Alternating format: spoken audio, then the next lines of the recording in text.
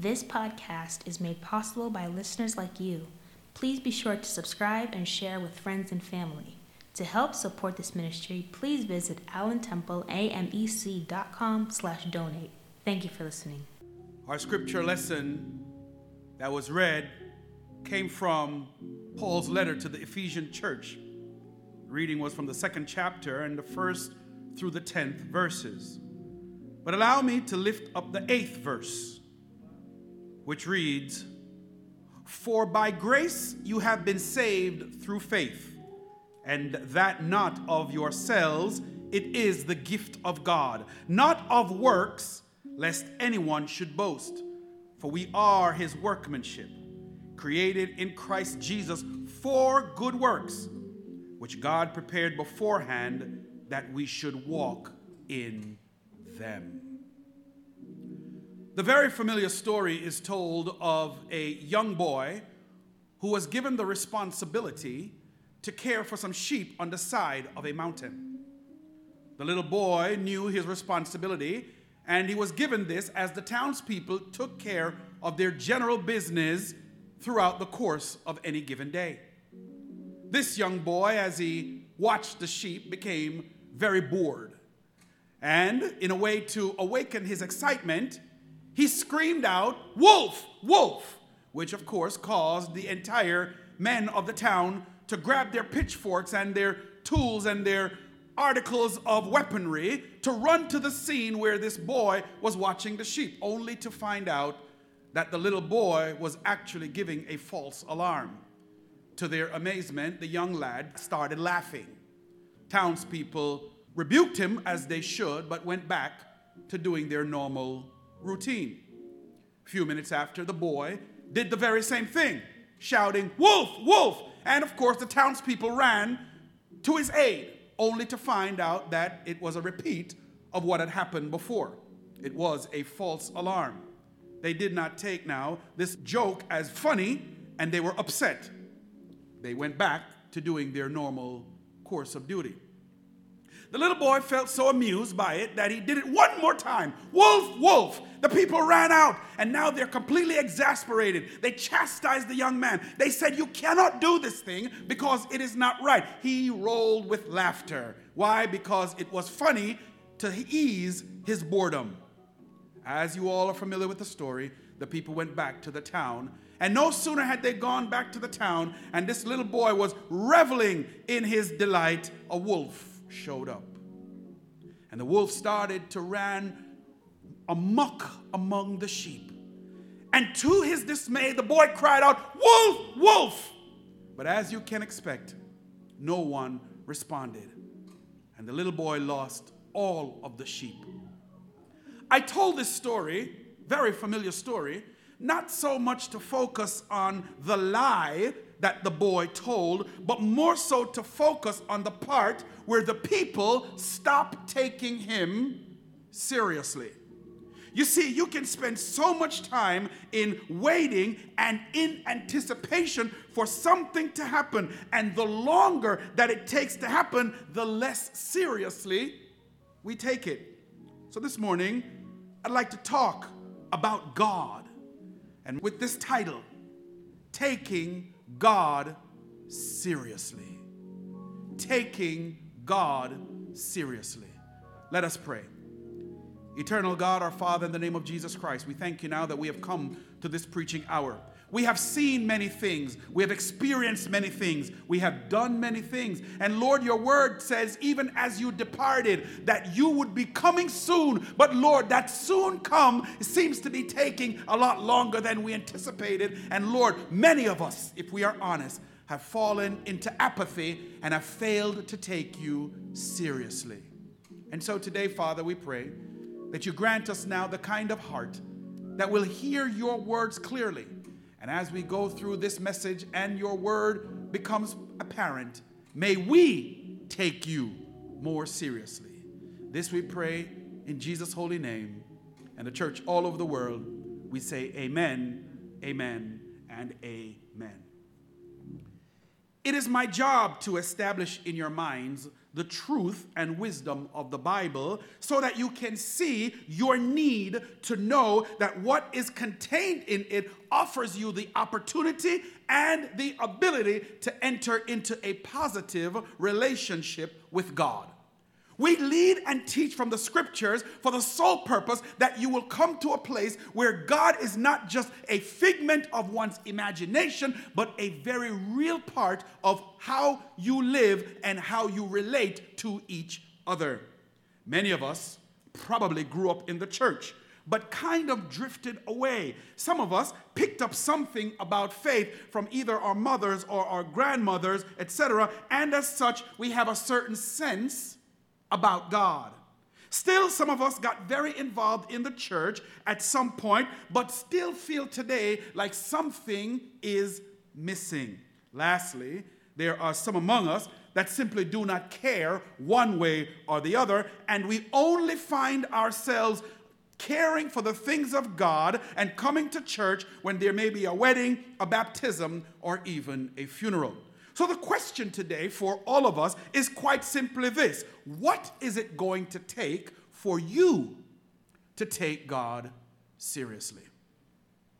Like the boy who cried wolf, we know exactly how to get people riled up for our own amusement and pleasure. But the time will come when the gig will be up and you will have to come to terms with your own deceit for yourself. Let's be clear. You cannot ride on your mother's or your grandmother's faith. You have to come to the place where you have to make the decision for yourself. It is either that you're going to believe that Jesus Christ is Lord or he is not. But you must make the choice and the decision for yourself. You and you alone. The problem I find is that many people do not believe that they are actually crying wolf. You walk around thinking that everything is fine, but really and truly, you're really crying wolf. Every moment of the day, you are testing God to see whether or not he is real because of the chances and the things that you're taking in your life, seemingly thinking that tomorrow is promised to you. But tomorrow is promised to no one. And so you find that you think you just might have enough time. Crying wolf means that you are only at stage 1 or stage 2 of a 3-stage process in taking God seriously. Here's what I mean. As it relates to the Bible and God, many of us are satisfied with stage 1. What is stage 1? Well, stage 1 is knowing the facts about the gospel. That's stage 1. You see, knowing the facts mean that we know of the person and the work of Christ, but that's as far as it goes. We've been to enough Sunday schools. We've watched enough preachers on television. We've even read our Bibles, and we've gone to Christian school or some learnings that we have had at some point, and we are comfortable with knowing about the gospel. But you and I know that there is something very different about knowing someone versus knowing about someone. In fact, I know that former President Barack Obama is married to Michelle Obama and that they have 2 daughters, Sasha and Malia. President Obama's father was Kenyan and he was raised by his grandparents on his mother's side. He was born in Hawaii and he went to both Columbia and to Harvard universities. And prior to running for the Senate, he was a community organizer. But do I know former President Obama? I know much about him from what I've seen and what I have read from what he has written, but I do not know him. So my point is that many of us have the facts about the gospel and the facts about Jesus, but we really do not know the Savior. And because knowing the facts of the gospel cannot save you, hear me, church, knowing the details and the facts about the gospel and about Jesus cannot save you, you need to take God seriously. This leads us to stage 2. Stage 2 is welcoming the terms of the gospel.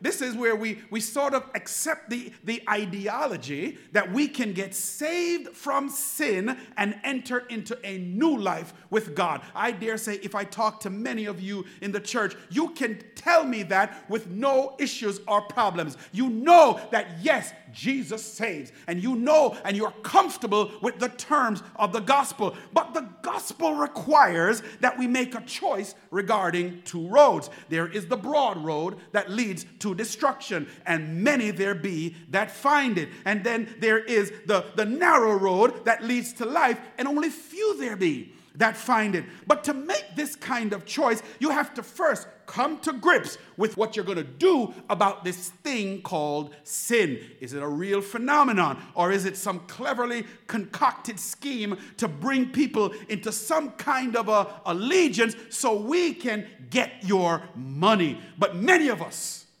believe that we have enough time. I got enough time. I can do all the things I want to do. I have enough time. I do not need to make a commitment today. To be clear, church, even if you welcome the idea of sin and salvation, that is not enough. You need to take God seriously. So what we have here are the first two stages. Stage one is knowing the facts about the gospel, and stage two is welcoming the terms of the gospel. And if you find that you are in either of these stages right now in your life, then my brothers and sisters, let me make it plain, you are crying wolf. Which brings us to stage three. Stage three is receiving the Christ of the gospel. Now, this is where the rubber meets the road. Stage three is about setting yourself to live as a true follower of Jesus Christ through cross-bearing and sacrificial service.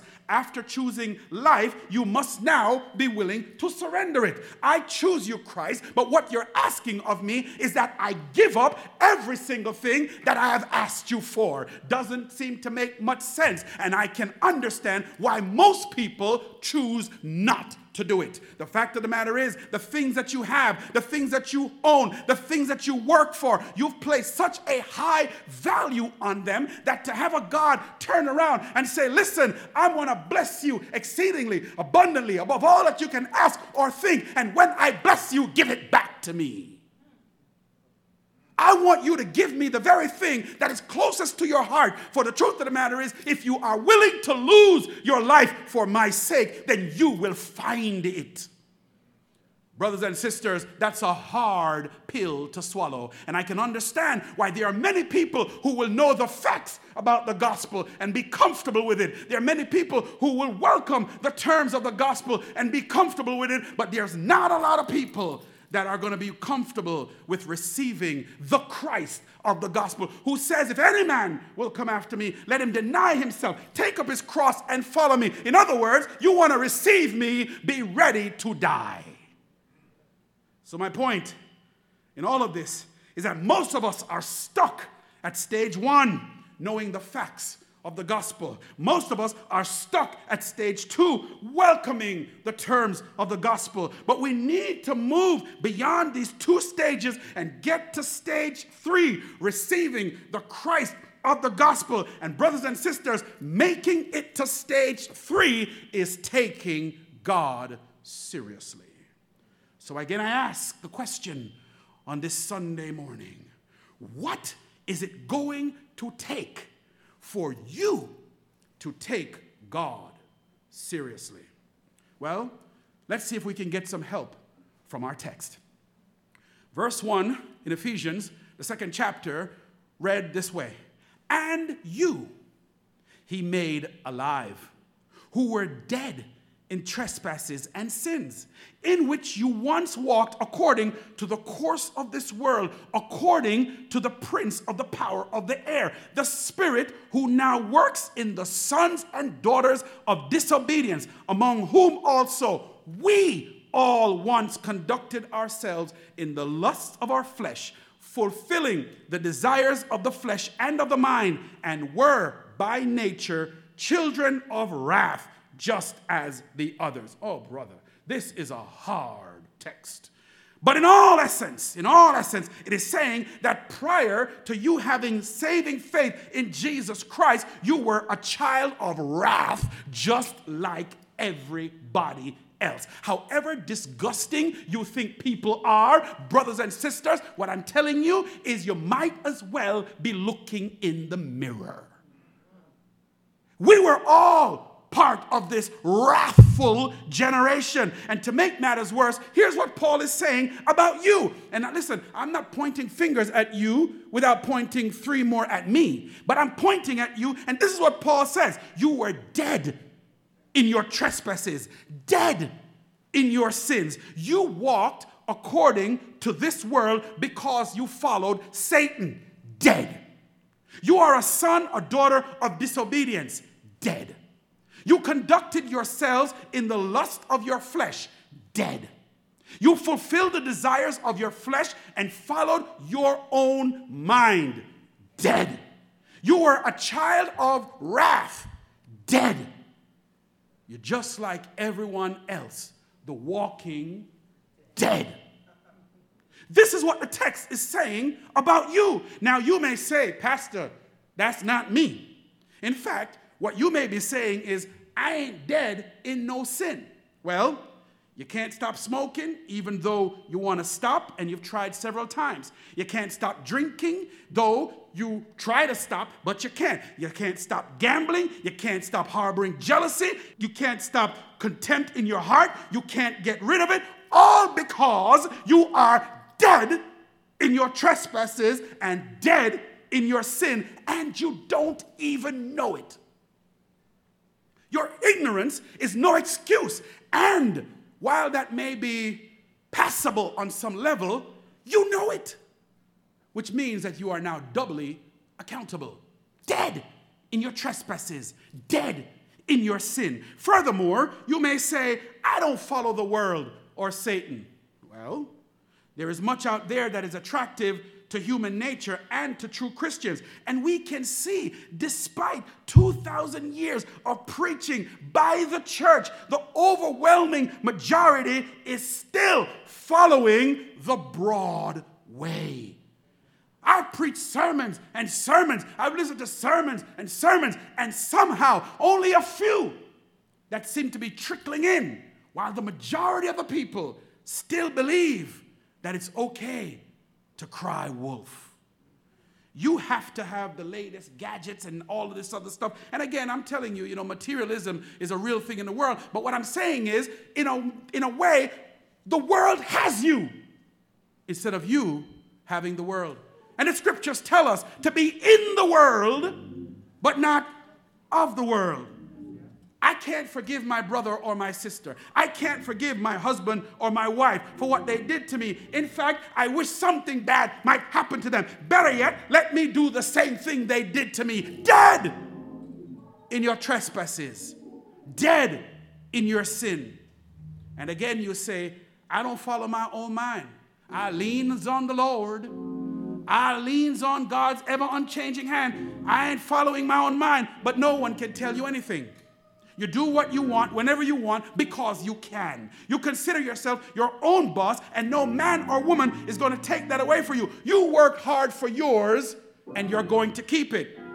Well, brothers, if any of this, and sisters, if any of this sounds like you, then it proves Paul's point. I'm not making this up. I'm simply telling you that this is what the scriptures tell us. And even the little discomfort that you might be feeling right now as you're listening to this message, brothers and sisters, that's hope. That's at least you know the Holy Spirit is pricking you and has not given up on you yet. Even if you're feeling that little bit of uncomfortable and you feel like changing the YouTube channel or turning off Facebook right now because you don't like what you're hearing, what I'm telling you, stay. Because God is not through with you just yet. So Paul goes on to say in verse 4, watch this, but God, who is rich in mercy, because of his great love with which he loved us, even, here it is, church, even when we were dead in trespasses, he made us alive together with Christ. By grace you have been saved, and he raised us up together and made us sit in the heavenly places in Christ Jesus, that in the ages to come he might show the exceeding riches of his grace in his kindness toward us in Christ Jesus. But God, I said before, you're dead, you're dead, you're dead. But God, this is exciting for me because the but implies a complete reversal or a turning point that serves to alter anything that I had said to you before. You see why it's good to wait for the good news? You could have left at the dead, but God kept you. And in other words, I was dead in my trespasses and sins, but God. I walked according to this world because I followed Satan. But God, I was a son or a daughter of disobedience. But God, I conducted myself in the lust of my flesh.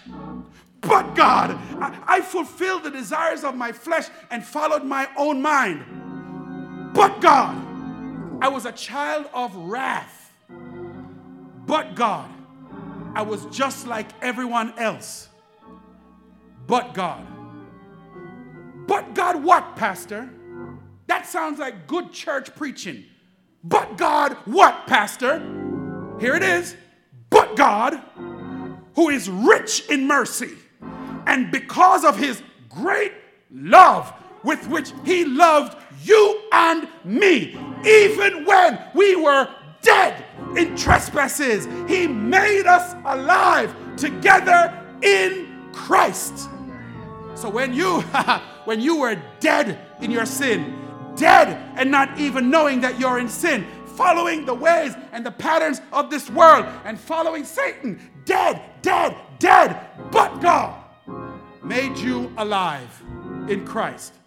And why did God do this? Why did God do this? Well, because he loves us. He loves you. And he loves me. This is what his word says. Somebody right now need to hear that God loves you.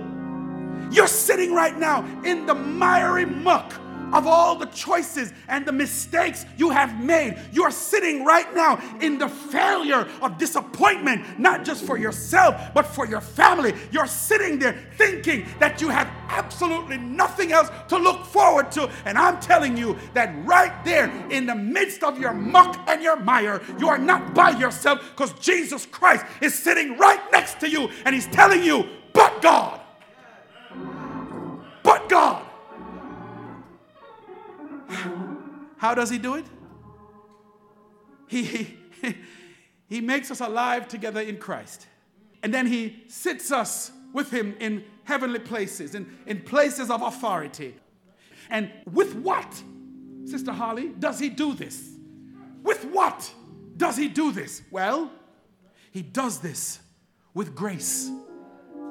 Verse 8 says, for by grace you have been saved through faith, and not of yourselves, meaning you didn't bring anything to the table. The text says, Paul, read it, verse 8. It says, it is the gift of God, not of works, lest anyone should boast. For I'm his workmanship, created in Christ Jesus for good works, which God prepared beforehand that we should walk in them. That's the rub. You have been saved by grace, not of works that you can go around and lord it over other people and boast. It is by grace.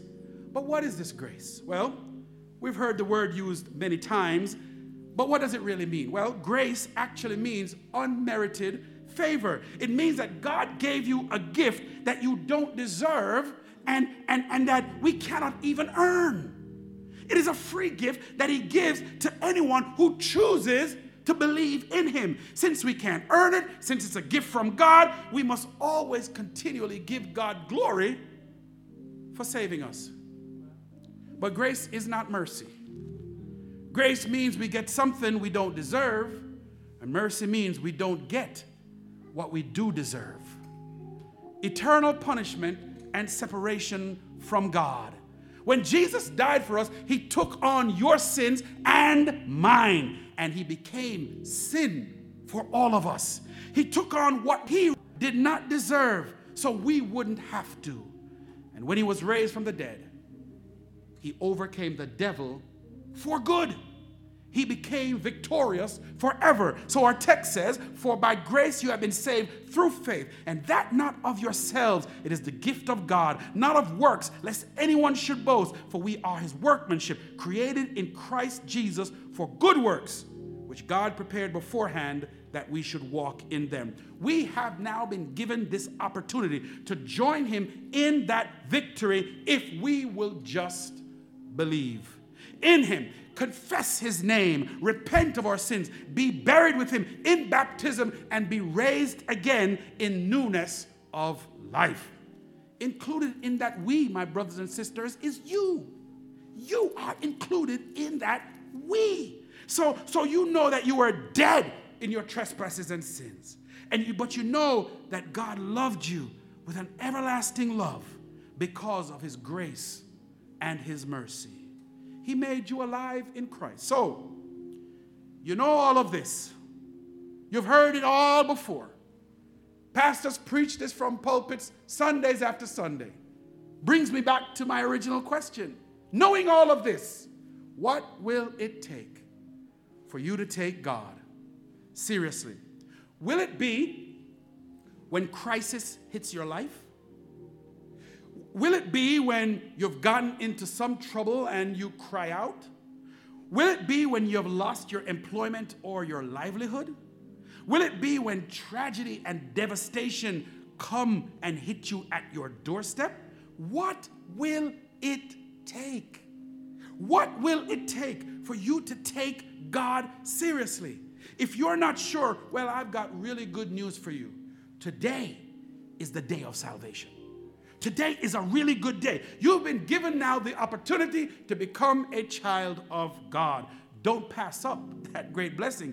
Jesus came that you may have life and that you may have it more abundantly. And he really does love you. My goodness, Jesus is so amazing. Jesus will accept you in his amazingness just as you are. Just as you are. You don't need to get fancy and pretty up yourself while you're in a mud pit. Makeup don't matter in a mud pit, right? So the fact of the matter is, he takes you just as you are. Accept his grace and his mercy. Become a new creature in him. Don't put it off, for it's all too important. For when you are down to nothing, God is up to something.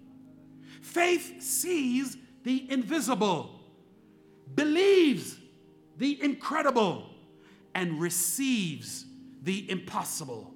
For you might think it is impossible for you to be saved and for you to find God. But here is what the word says. What is impossible for man is possible for God.